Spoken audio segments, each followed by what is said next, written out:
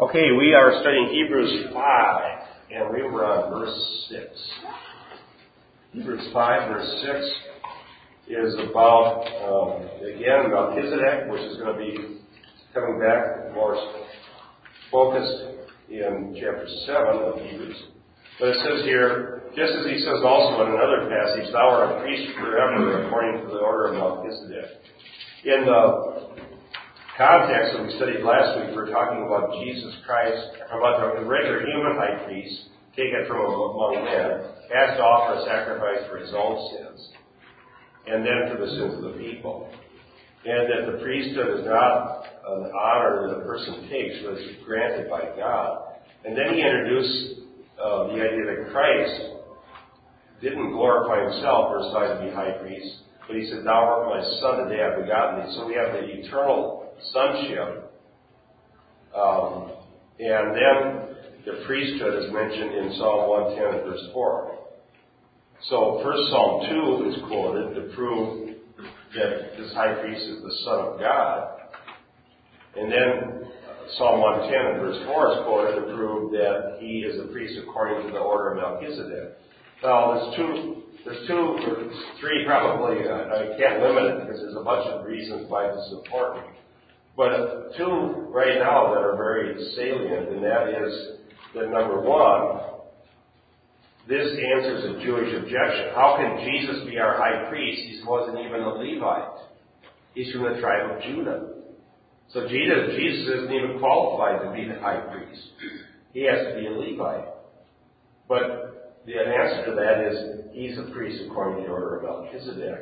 And in chapter 7, the author of Hebrews is going to argue that Melchizedek is greater than Levi. So he's even a greater high priest because he comes after the order of Melchizedek. And the other objection that's being answered here is that how can he be both the king and the priest? Because the high priest and the king are two different people. They can't be the same person. But Melchizedek was the first person mentioned in the Bible who was both king and priest. And so Jesus, being after the order of Melchizedek, can be indeed both king and priest.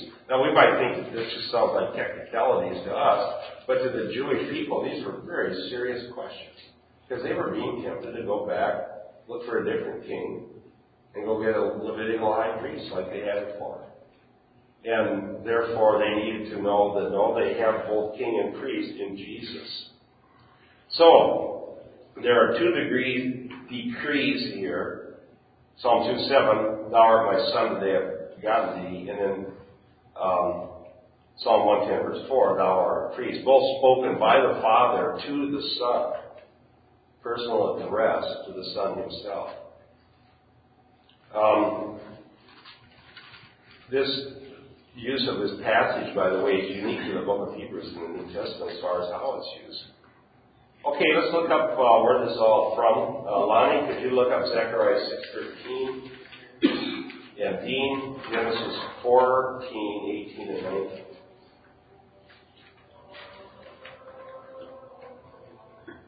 You're doing that. I need some coffee. Good.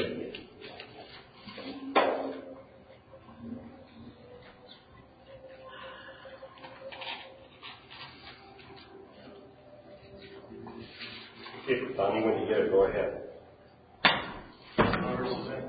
Zechariah. Yeah. Zechariah 6:13. Yes. Yes, he shall build the temple of the Lord. He shall bear the glory and shall sit and rule on his throne. So he shall be a priest on his throne, and the counsel of peace shall be between his poles. Yeah, there is another prophetic passage about a priest on the throne. That's interesting. We shouldn't. That would see it's kind of an incongruity because the king is supposed to be from the tribe of Judah. Right. The priests are from the tribe of Levi. Yeah. So here's a prophecy. There's two prophecies in the Old Testament then that predict a priestly king. And Jesus fulfills that because of his being of the order of Melchizedek. And Psalm 110, which is quoted more often than any other psalm in the New Testament, to prove that Jesus is ruling on the throne. Sit down, in my right hand till I make thy enemies a footstool for thy feet. It's also quoted here to prove that he's a priest. Wow. You know, I don't think anybody could think up the Bible and just sort of make it up. You would never think of all these things. The Holy Spirit had to have done this. Who would have ever thought of all this? And then stick it all back in the Old Testament and then have it come through later. You just couldn't do it. You would never, as the most brilliant author, couldn't think of all the little details that are here. Tightly woven. Tightly woven, yes, that's the way to say it. Dean. Genesis 14:18 and 19. And Melchizedek, king of Salem, brought forth bread and wine, and he was a priest of the Most High God. And he blessed them and said, Blessed be Abram of the Most High God, possessor of heaven and earth. Amen. So there's our king and priest. And you see, he brings out bread and wine. I suppose there must be a type of communion. It's a foreshadowing Christian communion. Very interesting. Yeah, communion today, so you can be thinking about that. Well, let's go to verse 7, Hebrews 5, verse 7. It says here, In the days of his flesh he offered up both prayers and supplications with loud crying and tears to the one able to save him from death, and he was heard because of his piety. Probably, I would have to believe that this was a reference to Gethsemane, for sure. I mean, not also on the cross, but certainly Gethsemane.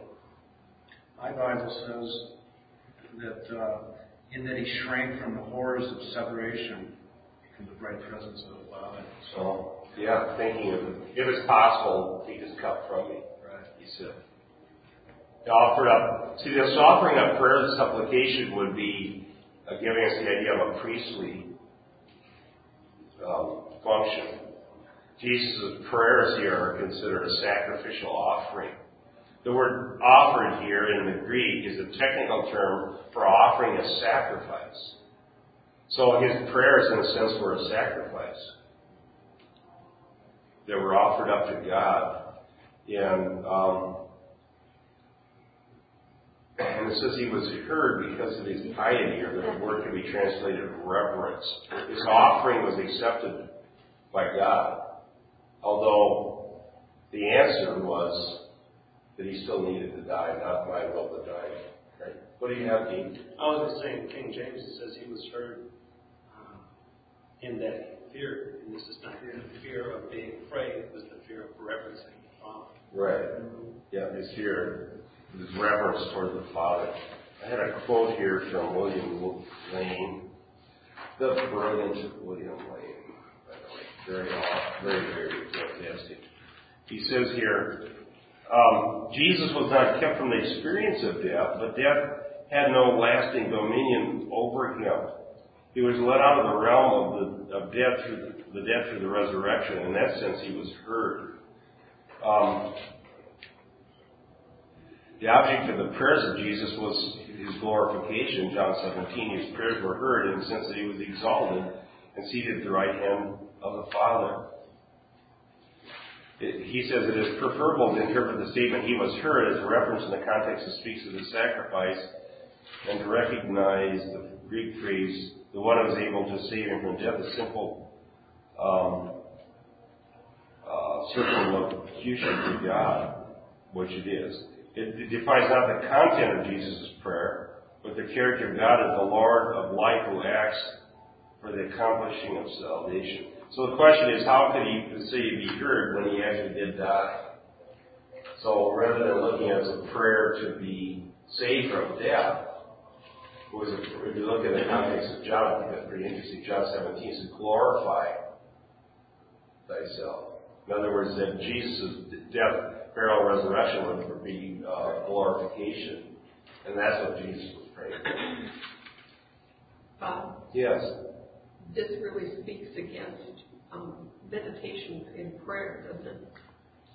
You know, the way of putting yourself in another place and waiting for God to speak to you. That's not what Jesus did. No, that idea of prayer really isn't biblical at all. Yeah. He offered up prayers and supplications to God, and this is not our job to give some sort of a mystical answer. It's our job to pray and put ourselves in God's hands. The answer becomes It apparent. says loud cries and tears. Yeah. That's not somebody sitting and meditating and thinking about Emptying their mind, Yeah. thinking about that. That's true. Is often. Okay, Brian, could you do Psalm 18, 19, and 20, and Joanne, Psalm 22, 24, and Troy, Psalm 40, 1 through 3, and Judith, Psalm 69, 13 to 16. We're going to be maybe. Which one again? Psalm 69, 13 to 16. Okay. I'll give that to the two of you. You can decide who reads it. That'll take you a little time for you to go. Diane, Isaiah 49, 8. And Bert, Isaiah 53, verses 3 and 11. 3 and 11. Okay, where was I, Brian? Psalm 18, 19, and 20. Oh yeah, it sounds funny, doesn't it? I mean, chapter 18, verses 19 and 20. That's pretty old chapter. He brought me forth also into a large place. He was delivering me because he was pleased with me and delighted in me. The Lord rewarded me according to my righteousness, according to the cleanness of my hands, and he recompensed me. Okay. They mocked. It's interesting because elsewhere they mocked Jesus because they said if he delights in him, let him deliver him. I think that was probably a reference to that psalm you just read. Didn't they say that on the cross? The people around there?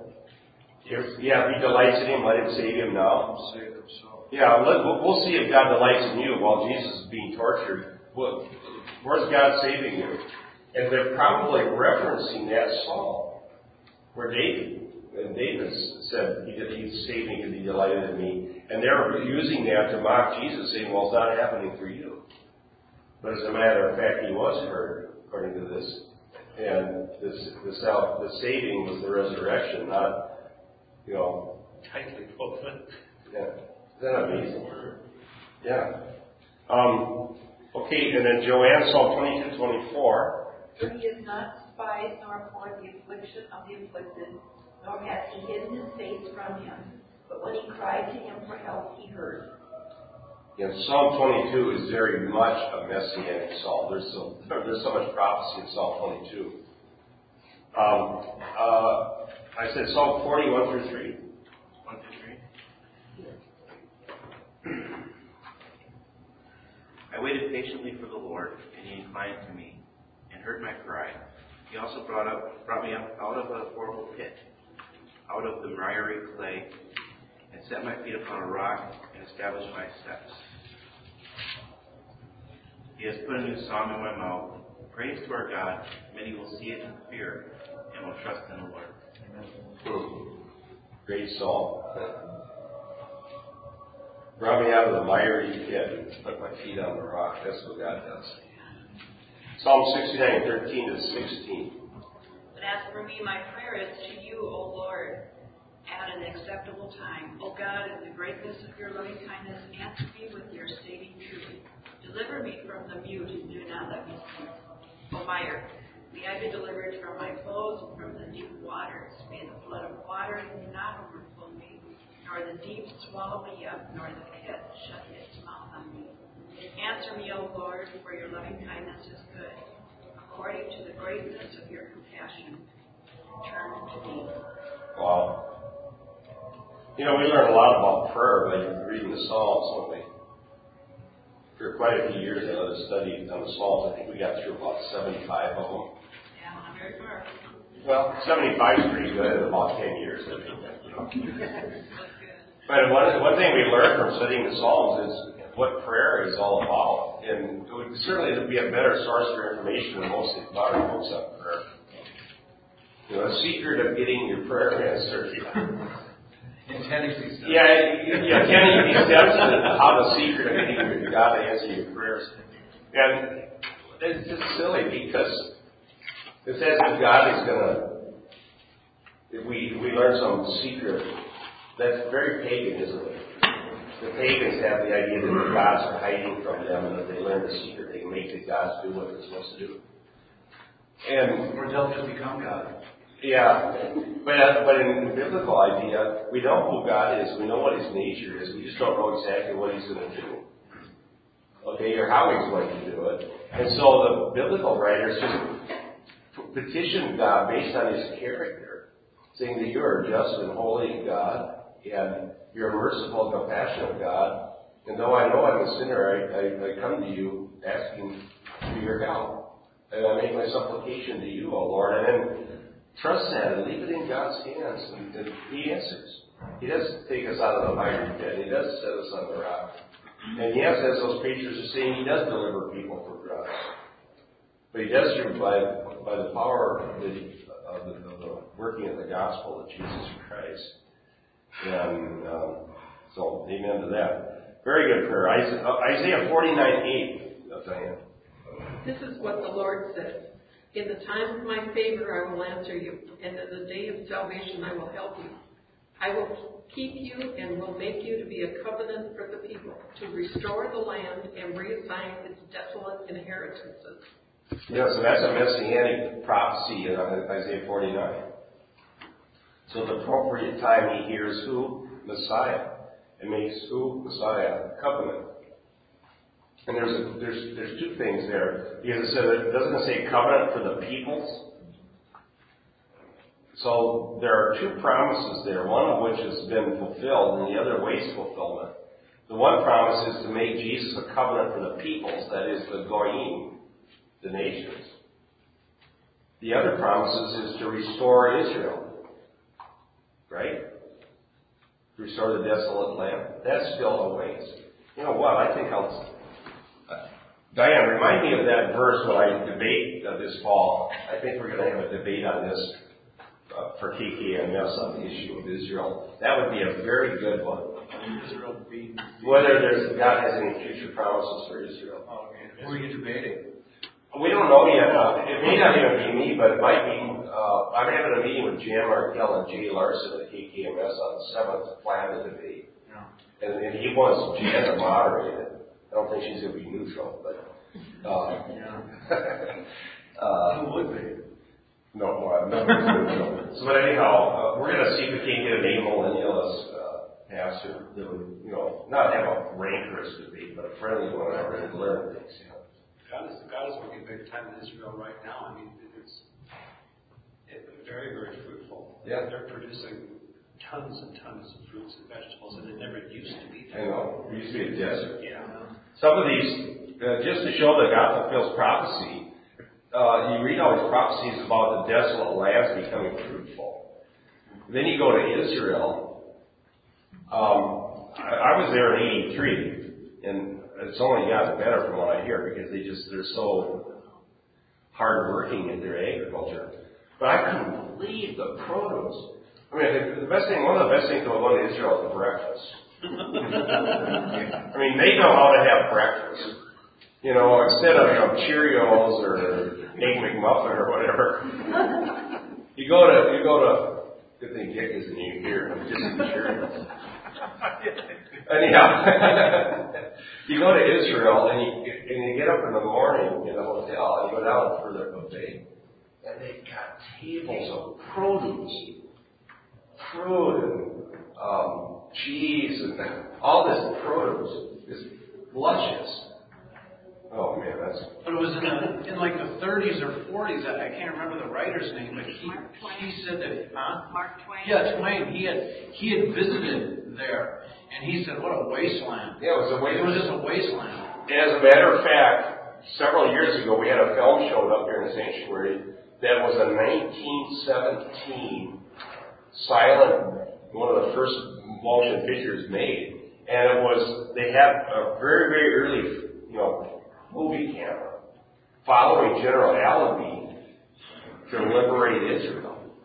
Okay? And so did anybody see that besides me? You saw it. Isn't that amazing? The I was intrigued with. I don't know how they did it. Well, how did they give water to thousands of horses? I don't know how they did it. It was a military genius, is Allenby. But they're going through a desert. There's nothing but desert and rock and desolation everywhere all the way through Israel. That's why we wondered about those horses, how they ever get water.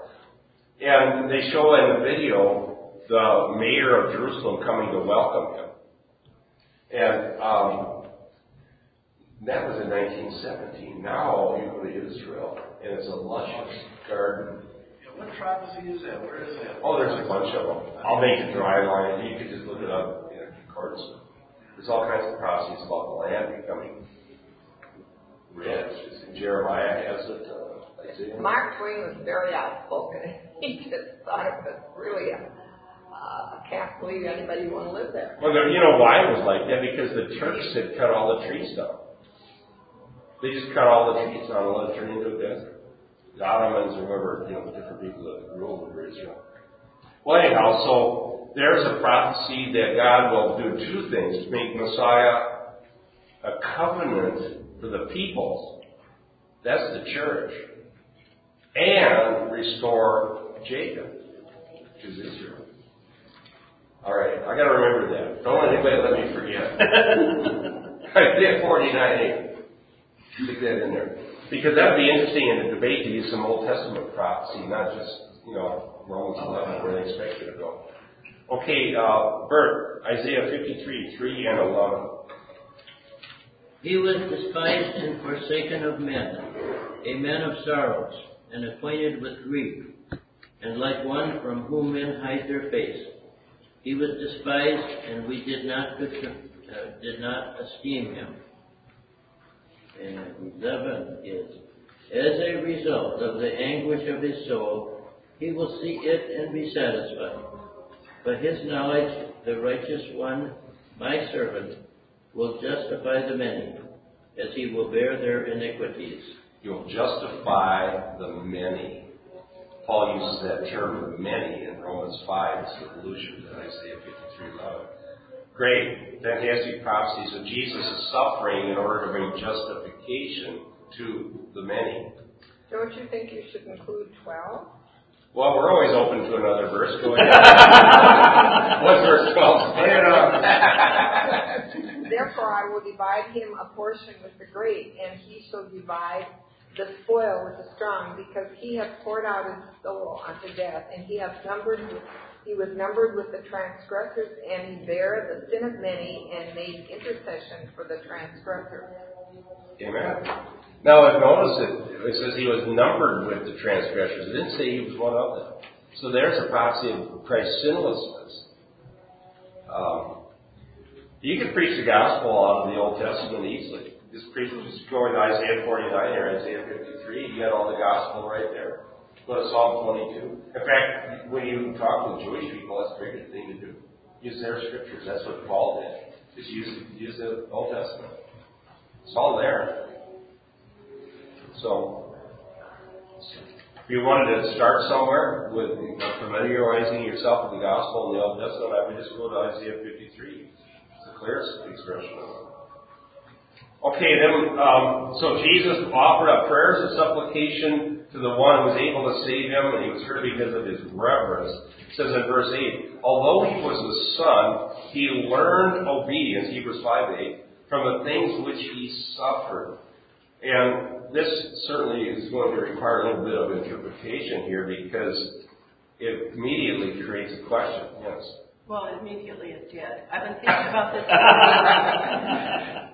And I know maybe it's just naivety on my part, but why did Christ have to suffer and then die? I mean, the old type of sacrifice in the Old Testament, led to the new covenant through Christ. But the animals, maybe this isn't a good comparison, but the animals didn't suffer. As a matter of fact, they took pains not to have an animal suffer for sacrifice. Right.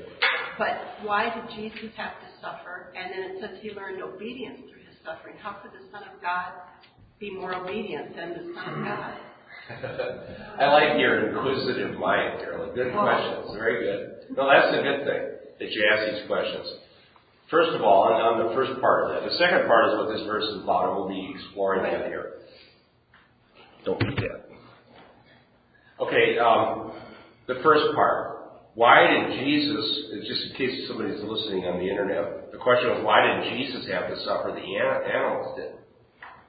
You know, they took pains to not have to suffer, but he suffered. Good question.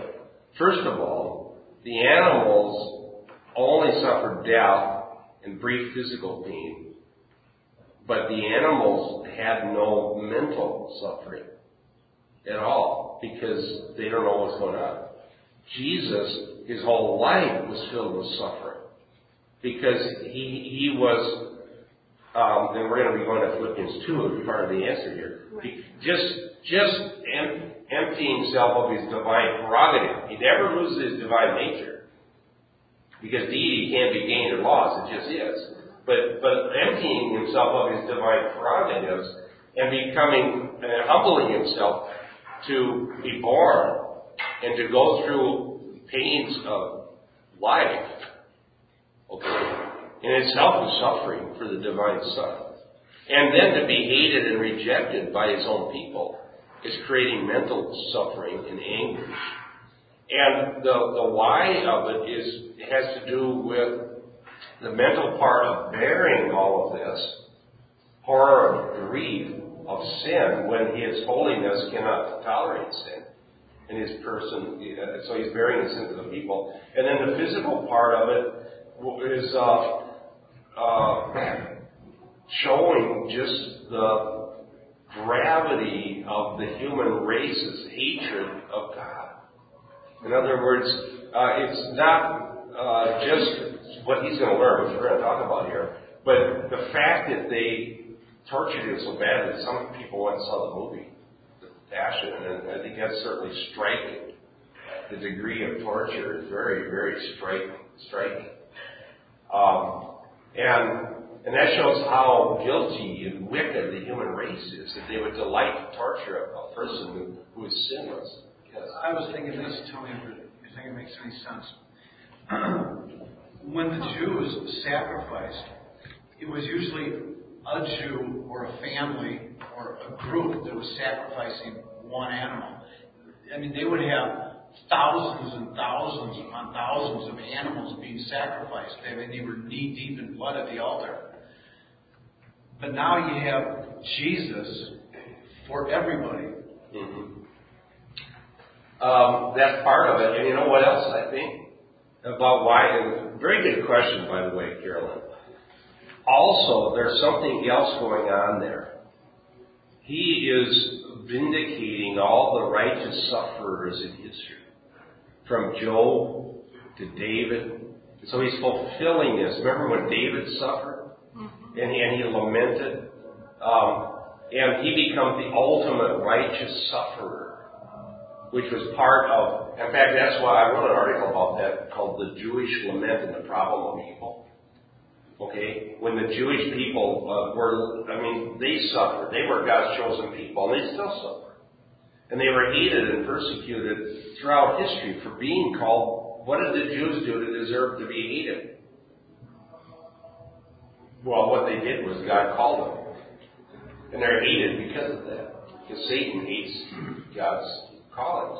And so Jesus is fulfilling the lament of all of the righteous sufferers in history in the Old Testament. And he is taking that all upon himself. And so he's bearing our sufferings as well as our sins. So we have an example, as it says in Hebrews, of suffering servants. Yeah. That when we suffer, Christ suffered, can we do? When we suffer, we're walking in his footsteps, Peter said. He said, in fact, he suffered, leaving us an example that we should walk in his footsteps. Now, we can't suffer for somebody else's sin in any kind of atoning way. But if we put our faith in Christ by grace, we may very well suffer. All that live godly in Christ Jesus shall suffer persecution, it says. But now the second part of your question, all right, is how can Jesus be made learn obedience? Because he's God, he knows everything. So what's he got to learn? Well, that's a very good question. I remember the first time I read this in Hebrews, I had spent a long time on that question. I don't know if I ever did think I got an answer. But I found what the commentaries said really make a lot of sense. But I think the answer is found in the Bible verse. And where are we here? Barb, could you look up Philippians 2:8? I think that's probably our best answer. Philippians 2:8. And being found in appearance as a man, he humbled himself and became obedient to death, even death on a cross. He humbled himself and became obedient to death. Okay? And so this obedience is a reference to Christ's willingness to go to the cross. Remember in Gethsemane, in the same context, you're just talking about Gethsemane in verse 7. If it's possible, take this cup from me, but not my will, but thine. And so Jesus became obedient. He learned obedience in his humanity. Now, Philippians 2 is talking about Christ's willingness to take on humanity, the form of man, and become obedient. So what he learned was the human aspect of suffering. As God, that was something that he now experienced as man. Plus, he's the example to us also. Yes. Yeah, according to Philippians 2. Yes. Right. Earlier in Hebrews, in chapter 4, verse 15, it says, "For we have not a high priest who cannot be touched with our feelings." He became man to identify with man. He became man to die for the sins of man. Man had sinned, and man needed to shed blood to cover that sin. Well, we couldn't because we're sinful, but he could because he was without sin. And all of this that was poured on Jesus was an example to us, and he was our high priest, he was our Lord, he was our Savior. He took it all upon himself. By the way, that's also the point here in Hebrews 5, because verse 9 says, he became to all those who obey him a source of eternal salvation. So it's talking about his obedience, and then therefore calling us to obedience to the gospel. Exactly. Yes.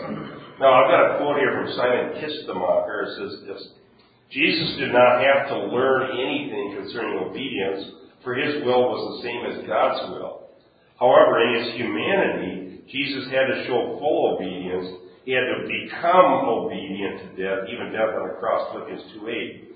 As one version has it, quote, "Son though he was, he learned obedience in the school of suffering." And it's interesting that in the Greek, the word has a definite article, and it says he learned the obedience. The obedience. Referring to something very specific. Not just any kind of obedience, but the obedience, which would be this death on the cross. Because that was what the issue was when he was praying in Gethsemane. And so he did what the Father called him to do. And so, in a sense, it says he learned obedience. I had also reading one in here. 21.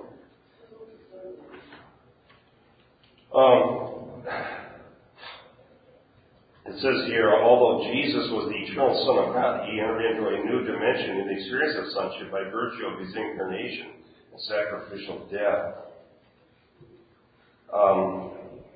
The word suffered there is paschein in the Greek, where we get our word passion.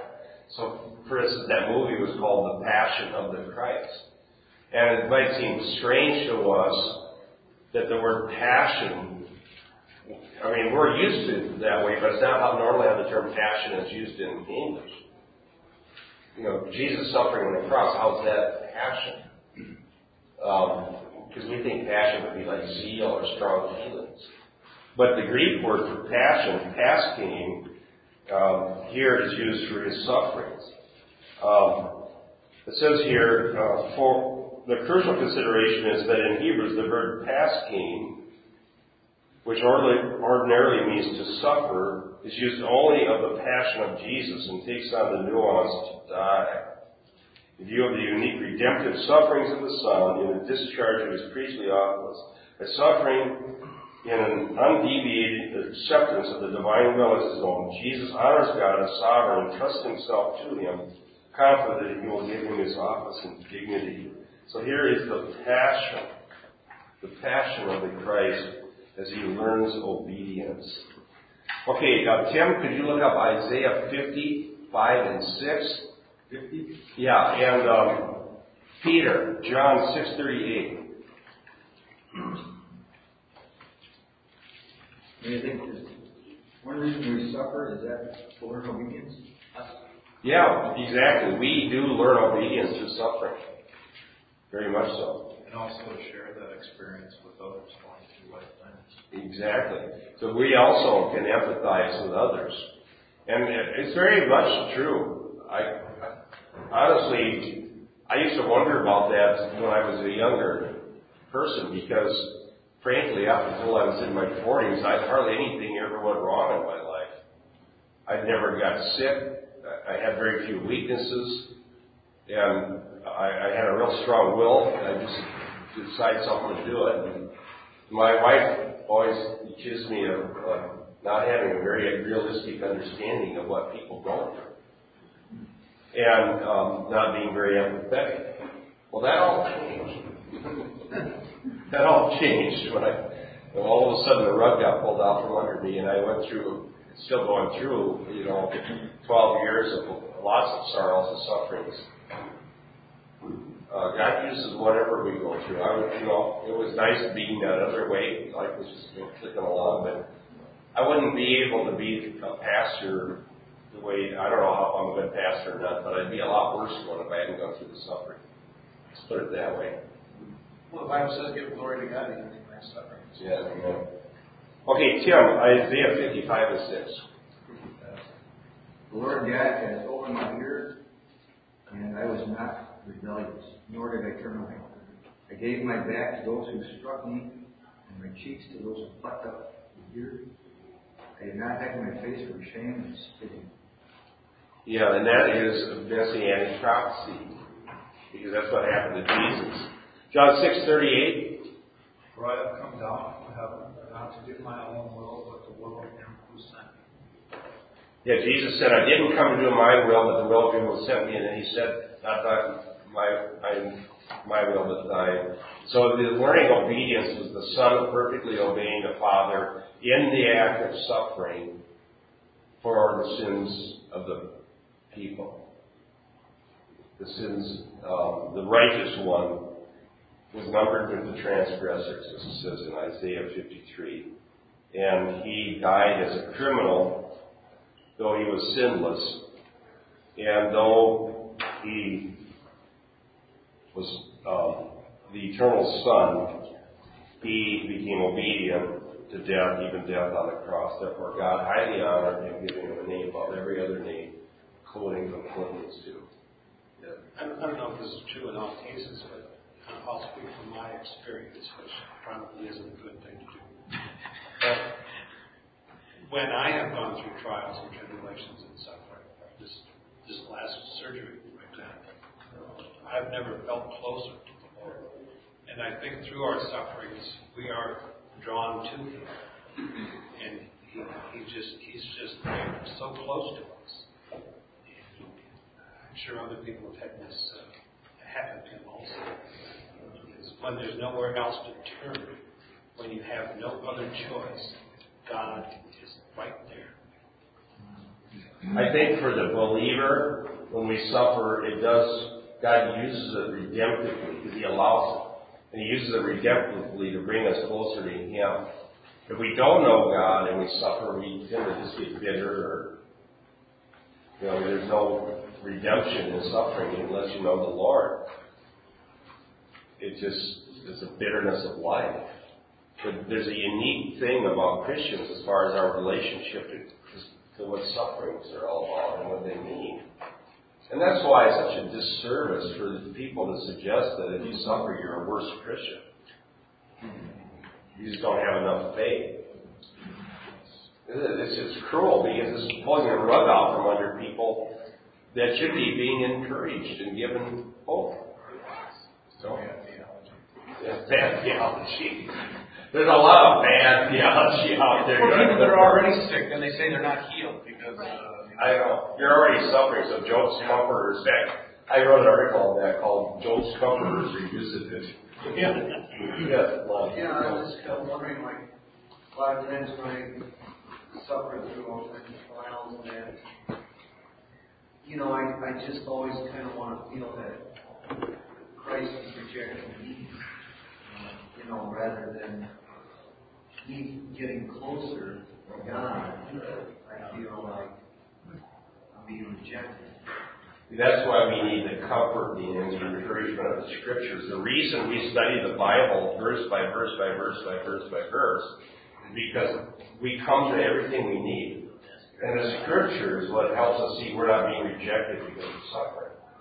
But if people don't hear the whole counsel of God, they just hear some little bits and pieces from a faith preacher, then they don't get any comfort. I think his statement is a prime example of people that have heard the prosperity message. Yeah, and then you get it, then like I said, Job's comforters are still around. They reinforce it.